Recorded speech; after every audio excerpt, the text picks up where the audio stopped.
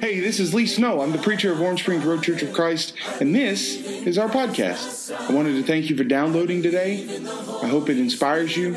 I hope it builds your faith. I hope it gives you a perspective to see what God wants to do in your life, and I hope it challenges you to a faithful tomorrow.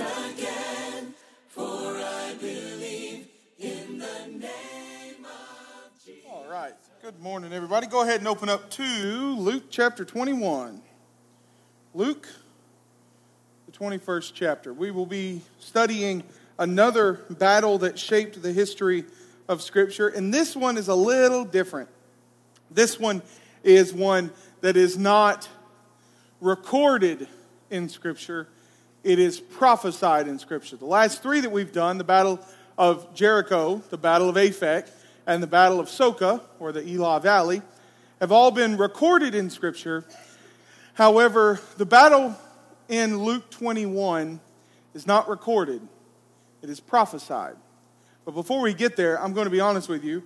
We're going to be talking about a battle today that it shaped the history of Scripture for one reason, but it shaped the history of mankind for another reason, because this battle, the battle for Jerusalem, was one of the bloodiest battles that has ever existed. It was one of the hardest fought battles that had existed in 200 years since the capture of Carthage. At that time period, it was one of the largest military movements in the ancient history. And so it is a tough, it is a kind of emotionally taxing discussion. And so I'm going to do my best to not wear y'all out. And so what I wanted to do was start you off with just a little military humor. Are you ready? Why does Norway put barcodes on their Navy ships so when they get home, they can scan the Navy in? Okay, anyways. All right, you ready? Now, Luke chapter 21. You get it? You get it? Okay, good. I said that at camp this past week, and all the kids looked at me like, what? What's a Scandinavian? Anyways, all right. Luke chapter 21, the battle of Jerusalem. In AD 66, the Jewish people of Jerusalem decided they were going to rebel.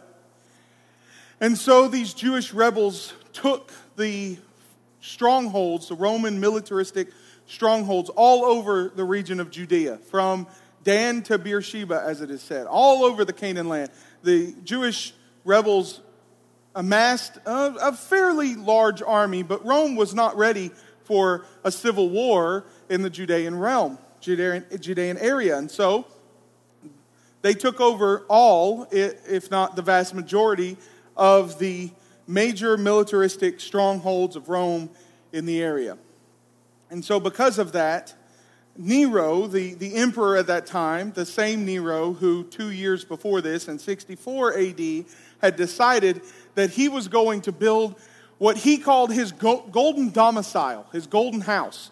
He wanted a third of the city of Rome to be his house, complete with a new Circus Maximus, complete with, that's the pre-runner to the Colosseum. If you've ever been to Rome, you've seen the Colosseum. That's the pre-runner is the Circus Maximus. He wanted a new hanging gardens that were supposed to have been planned to rival the hanging gardens of Babylon and the city of Nineveh in ancient history. He wanted to build a giant 30-meter tall statue of himself called the Colossus of Nero. If you know any of the seven whatever they're called, of the ancient world, wonders of the ancient world, you know that the hanging gardens of Babylon was one of them, that the Colossus was one of them, and Nero is decided in 64 AD that he is going to build all, if not the majority, of the seven wonders of the ancient world, but they're going to be to his name instead of to these other people's names and to these other pagan gods' names. And so he burns down half of the city of Rome. Then he blames it on the Christians, who at that point were seen by culture as they're just a part of the Jewish sect, that Christians are just a offshoot of Judaism, and so they're still part of the Jewish religion. And so in 64 AD, he burns the city and he blames it on Christians and Jews. In 66 AD, the Jews get tired of being treated as one of the Christians because they believe Nero that the Christians burnt down the city of Rome, but they want people to know that they are not part of the Christians. And so they mount an offensive. They take over the Judea area, and now they are in charge. They are going to try to set up the historical nation of Israel once again. Nero dispatches a man by the name of Vespasian and his son Titus, Vespasian's son Titus. They get there in the summer of 67 AD, about a year after the rebellion has begun. Vespasian is a normal Roman military leader. He's the one that would eventually, we'll talk about in just a second, become Caesar, the emperor of Rome. And the problem is that Vespasian was not a nice person. Rome was known for their less than moral treatment of people who they thought weren't as good as Romans. And so Vespasian and Titus began to take over the land. Here's a map of where they start. In 67, they start at the top of the map, and by 68 AD, they have fought and gained all of the region of Galilee, and now they are sitting at Jerusalem's door. They're just a couple miles away. In fact, where's my pointer? Between the Mediterranean Sea and this river called the River Jordan, that's only about the distance from here to halfway between Auburn and Montgomery. So they've fought and they've captured all of the north, all of Galilee, where Jesus and most of the disciples are from, and now they're fighting down toward Jerusalem. This one right here is Jerusalem. They're now in Judea. Vespasian and Titus have successfully mounted forces against the Jewish rebellion, and they're taking over the city. In early 68 AD, the violence becomes even more so, to the point where when they reach Samaria, the people in Judea, the Jewish rebels, find out that the Roman army is coming south, not because of messengers, not because of scouts. When the Roman army meets Samaria and they take that stronghold in Samaria, the people in Judea find out that the Romans are coming because of the bodies that are washing down the Jordan River, the same river that Jesus was baptized in, the same river that Joshua crossed over in much the same way that Moses crossed over and to take the Canaan land, and Moses crossing into Sinai over the Red Sea. The same river that was part of the foundation of early Christianity. And they find out that Rome is coming to them because of the bodies that Rome is sending down the river as a mental siege. You see, the city of Jerusalem has not been sieged yet at this point, but they are already playing mind games. And so, in the summer of 68 AD, another thing happens. Nero, this famed persecutor of Christians, this famed emperor who has been on the seat now for 13 years at this point, who has not yet built his golden city, his golden domicile, his golden house, he dies unexpectedly. And Vespasian was one of his favorites. That's why Vespasian was chosen by Nero to go to Jerusalem to take care of the Judean rebellion. And so Vespasian puts in a bid for the emperor. He wants to be the leader of the Roman nation. And he's granted that. You see, that summer of 68 AD is known as the summer of 4 emperors, because they didn't really know who was going to take charge after Nero died. It was all of a sudden. They didn't plan on it, and Nero didn't really find a successor before he died, and so Vespasian is given that ability. Now, that's 68 AD. He doesn't find out, back then you couldn't email, you couldn't text, we didn't have Twitter or CNN or Facebook or Fox News or MSNBC to spread news around, and so it took a little while for Vespasian to hear that he had been chosen as the next emperor. And so by early 69 AD, Vespasian leaves. The man who has been leading the charge against the Jewish rebellion is now gone. He is going back to Rome to take the emperorship, to take the throne of the nation, the empire, the world, as it were, the Roman Empire, leaving his son Titus in charge. Now, Titus has never run an army before. He's been his daddy's right-hand man, but he's never actually done this, and so Titus takes a break. You see, he made it all the way to here, just a few miles away from Jerusalem before his dad leaves. And now he's in charge, so he holds back.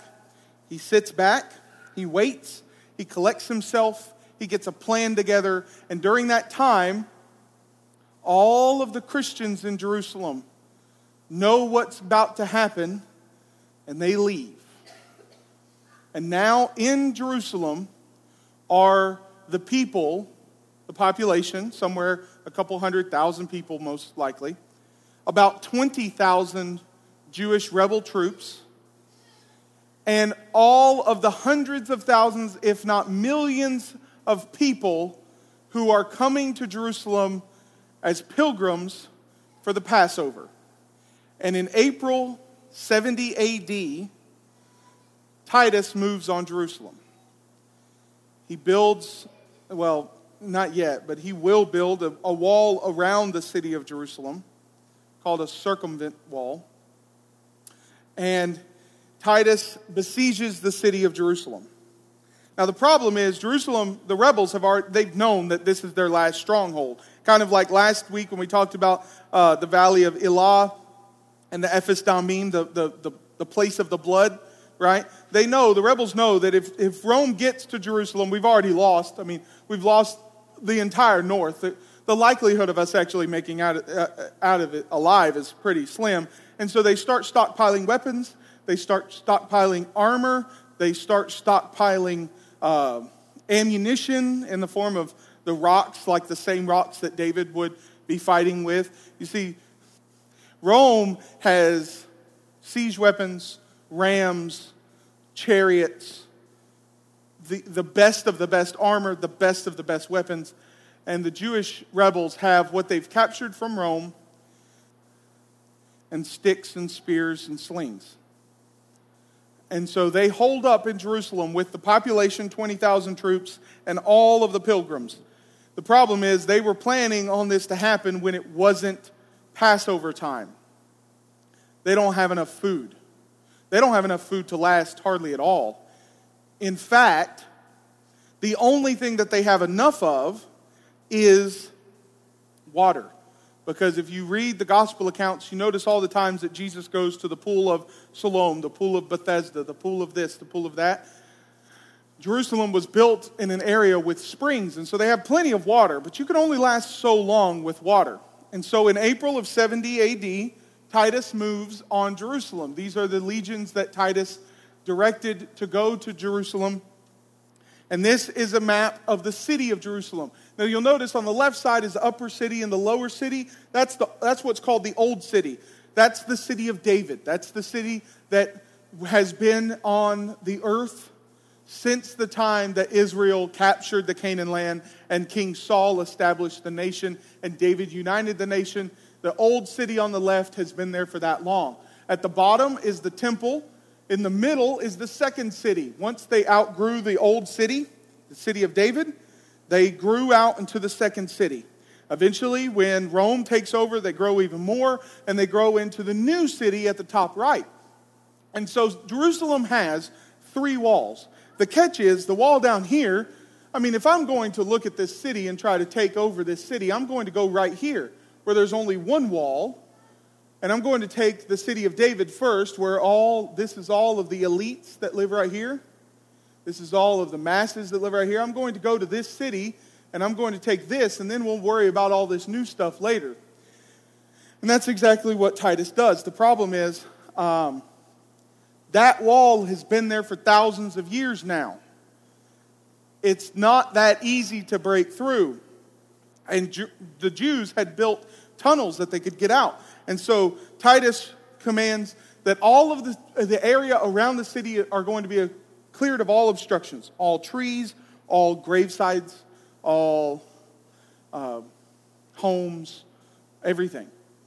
tear it down. Get it to where I can see the wall. And he's set up at the bottom where he's trying to take the old city where the elites live. And he can't do it. He gets tired of that and he goes to the north side and he breaks through the third wall into the new city. He builds ramps. He builds the things that he needs. He takes his siege armor and he busts through the wall relatively easily. So now he's inside the city. He burns the entire new city to the ground. This area up here on the top right is where they're entering in. He burns that entire thing to the ground, and now he focuses on the second city. We're going to tear down this city one by one. Titus is mad. He's never led an...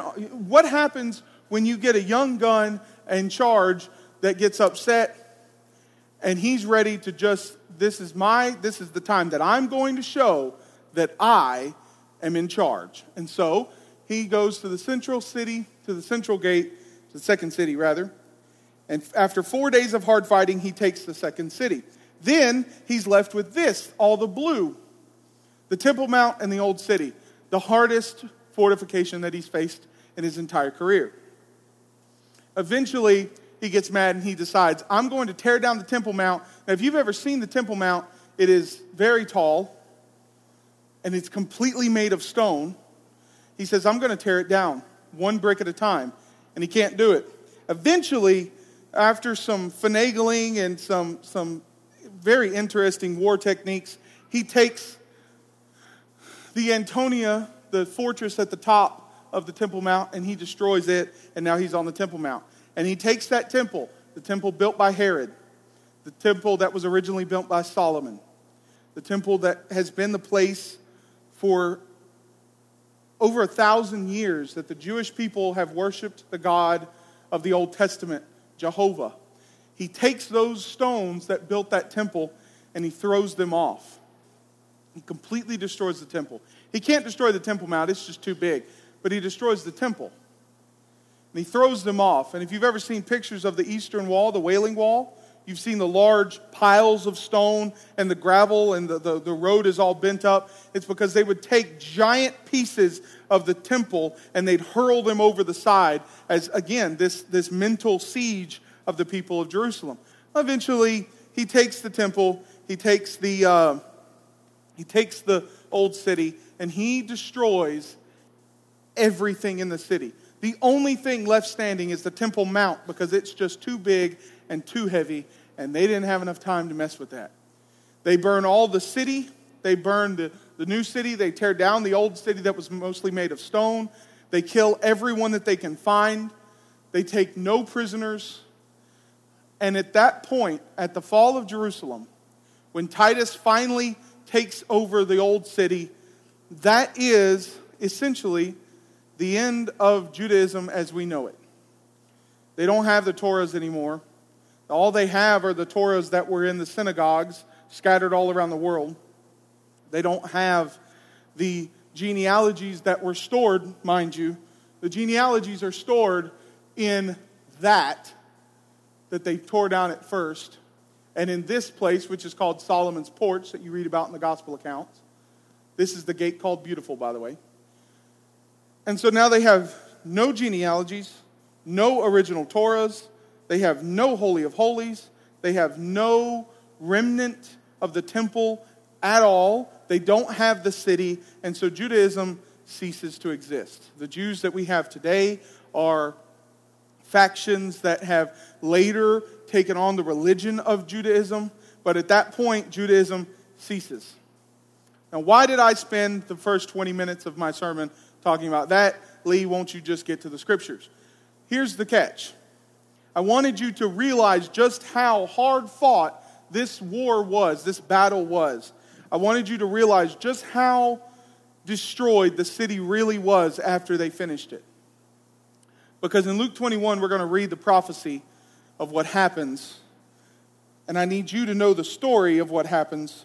So while we read the prophecy, you can see what happens. All right, Luke 21, verse number 1. Jesus looked up, saw the rich putting their gifts into the offering box, and he saw a poor widow put in 2 small copper coins. And he said, truly I tell you, this poor widow has put in more than all of them. For they all contributed out of their abundance, but she out of her poverty put in all that she had to live on.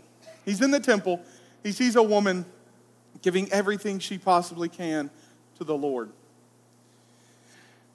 And while some were speaking of the temple, how it was adorned with noble stones and offerings, they're talking about how beautiful this temple is, how wonderful. I mean, look how big it is. Just go back and look at the map of Jerusalem. Where'd it go? There we go. Let's go to the next one. Look at the map of Jerusalem. The Temple Mount is almost as big as the city of David. It's definitely as big as the second city, and it's as big as half the third city, the new city. It's beautifully ornate. It was rebuilt by Herod because Herod's a Roman leader. He's trying to appease the Jews because Herod was nuts. Most people think he probably had either lead poisoning or salt poisoning or something like that. And so he's crazy, and he decides that everyone is against him, so he's trying to appease the Jews because he does not want the Jewish rebellion to happen on his watch. So he builds this temple. And now it's gone. But when Jesus is talking in Luke 21, it's still there.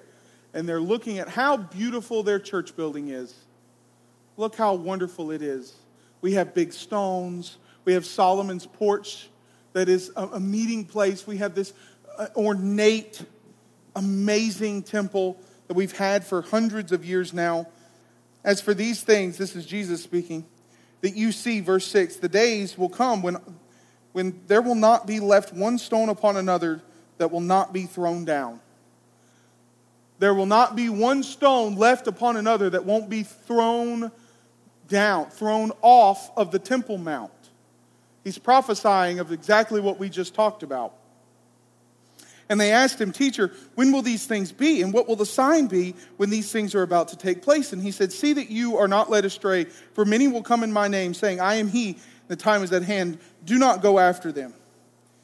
And when you hear of wars and tumults, do not be terrified, for these things must first take place, but the end will not be at once.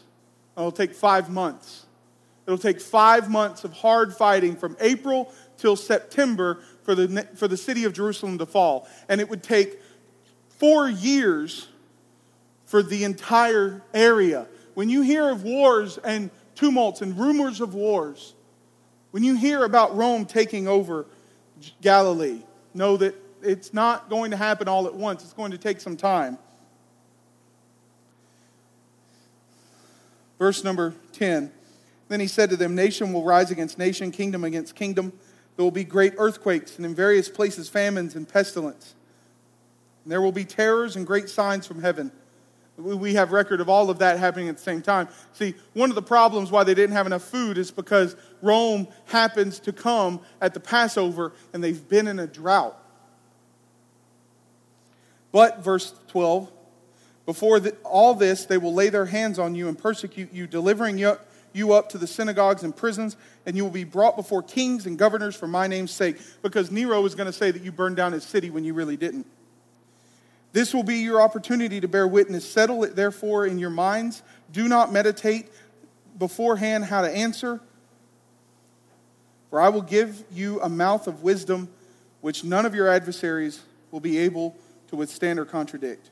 Verse 20, but when you see Jerusalem surrounded by armies, then you know that its desolation has come near. When you see Jerusalem besieged, get out now. The book of Matthew says when you see the abomination of desolation, at some point during the siege, they ran out of clean animals. And so the Jews panicked because they have nothing else to worship with. They panicked because they didn't know what they were supposed to do. And so they started offering fake worship sacrifices. They started offering maimed animals. No animals at all eventually, once they needed them for food. When you see the abomination of desolation, that's the abomination of desolation. When you see this occurring, get out. Because you see, Titus is up at the top. And they escaped through the holes in the walls in the old city. All the Christians know what's happening. They're listening to Jesus, and they get out of the city before anything ever happens. Verse 22, for these are days of vengeance to fulfill all that is written. Alas, for women who are pregnant and for those who are nursing infants in those days, for there will be great distress upon the earth and wrath against the people. Verse 25, there will be signs in suns and moons and stars in the earth, distress of nations and perplexity because of the roaring of the sea and the waves. People fainting with fear and with foreboding of what is coming on the world. Rome is now about to destroy everything we've always held as true. Everything that we've always held as honorable. They're about to destroy our temple. What are we going to do about it? Now, verse 28, when these things begin to take place, straighten up, raise your heads, because your redemption is drawing near. The Jews have been persecuting Christians for years at this point, somewhere around 30 years, maybe 40 years, depending on how you date the Pentecost in Acts chapter 2. Your redemption is near. The Jews aren't going to persecute you anymore because they're not going to exist anymore. By the way, isn't it interesting that the destruction of Jerusalem happened during Passover, when all of the Jews all over the world are gathered into Jerusalem. Why didn't it happen when the Jews weren't there? Because God is punishing the Jewish people for what they did 40 years earlier in killing the Christ. Verse 29, he told them a parable. Look at the fig tree, all the trees. As soon as they come out of leaves, you see that the summer is about to take place. Verse 32, truly I say to you, this generation will not pass away until all has taken place. Heaven and earth will pass away, but my words will not pass away. The temple, the city of Jerusalem, heaven and earth, if the stars were to end today, Jesus Christ's law, Jesus Christ's words will never end. What he's telling them is, when you see this about to happen, you get out. Because that Temple Mount is not the important thing. What is important is that you are following my law at all times. And regardless of if there's a temple or not, what happens, this is just an aside, what happens if we come to worship next Sunday and we show up and this building, how beautiful it is destroyed by a fire, another fire? What happens when we show up and this building's no longer here? Then we meet at Zaxby's down the road, or we meet somewhere and we have worship. Because the building is not important. He told the Samaritan woman long before this that the building was not important. And what he's saying is, you are Christians. Do not hold on to the temple. Don't hold on to the old law. You hold on to my law. And regardless of whether that building is there or not, you still have a law to follow. Let's finish up this passage really quickly. Verse 34. But watch yourselves, lest your hearts be weighed down with dissipation and drunkenness and cares of this life, and that day may come upon you suddenly like a trap. Don't be paying attention to the world. Don't be focusing on things that draw your attention away from what I've taught you. How easy would it have been for them to be paying attention to all of the things that are going on, this military conquest that's going on, this destruction of their family and friends in Galilee that is happening. How easy would it have been for these Christians to be focusing on the troubles of this world instead of going back and saying, remember that time that he talked about something like this? And he said that we need to get out of here when this starts to occur? It'd be pretty easy, wouldn't it? And so he says, verse 34, watch for yourselves. Don't be weighed down with dissipation and drunkenness and the cares of this life. Pay attention, because this is going to happen and you need to be ready for it. Verse 36, but stay awake at all times, praying that you may have strength to escape all these things and that are going to take place and to stand before the Son of Man. Every day he was teaching in the temple, but at night he went out and lodged on the mount called Olivet. And early in the morning, all the people came to him in the temple to hear him. Now, why does Luke record that he slept on the mountain of Olivet? Well, first off, because he gave this speech on the Olivet mountain, but also because this over here, I know it doesn't look like it too much. The terrain is kind of messed up on the map, but right here is the Mount of Olives. when Titus comes, where's my map of where Titus was? No, it's right there. When Titus comes, he sets up on the Mount of Olives. Jesus is standing where the Roman armies are going to stand 30, 40 years later, 35 or 40 years later, when they're about to destroy the city of Jerusalem. And he says, you need to be paying attention to me. Now, what in the world does that have to do with anything that a Christian has to deal with today?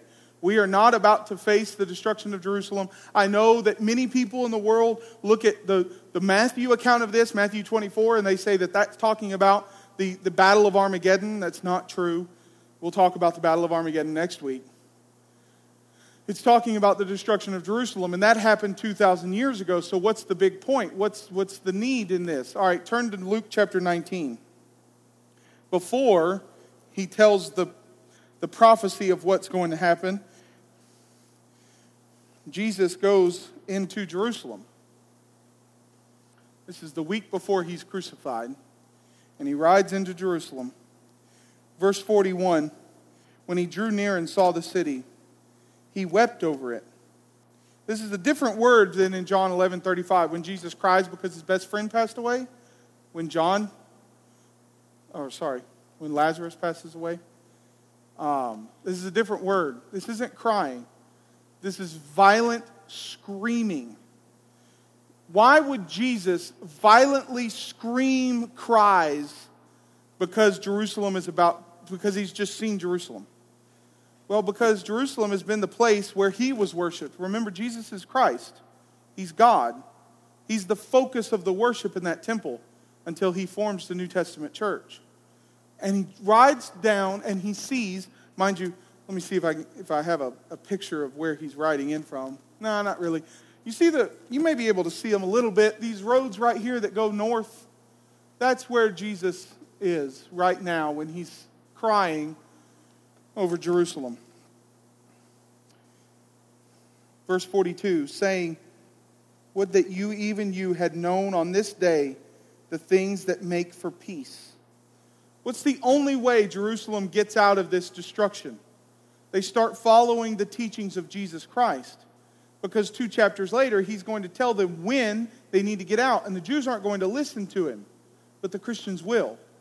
Would that you had known on this day the things that make for peace, but now they are hidden from your eyes because you refuse to listen to me. For the days will come upon you when your enemies will set up a barricade around you and surround you and hem you in on every side, tear you down to the ground, you and your children within you.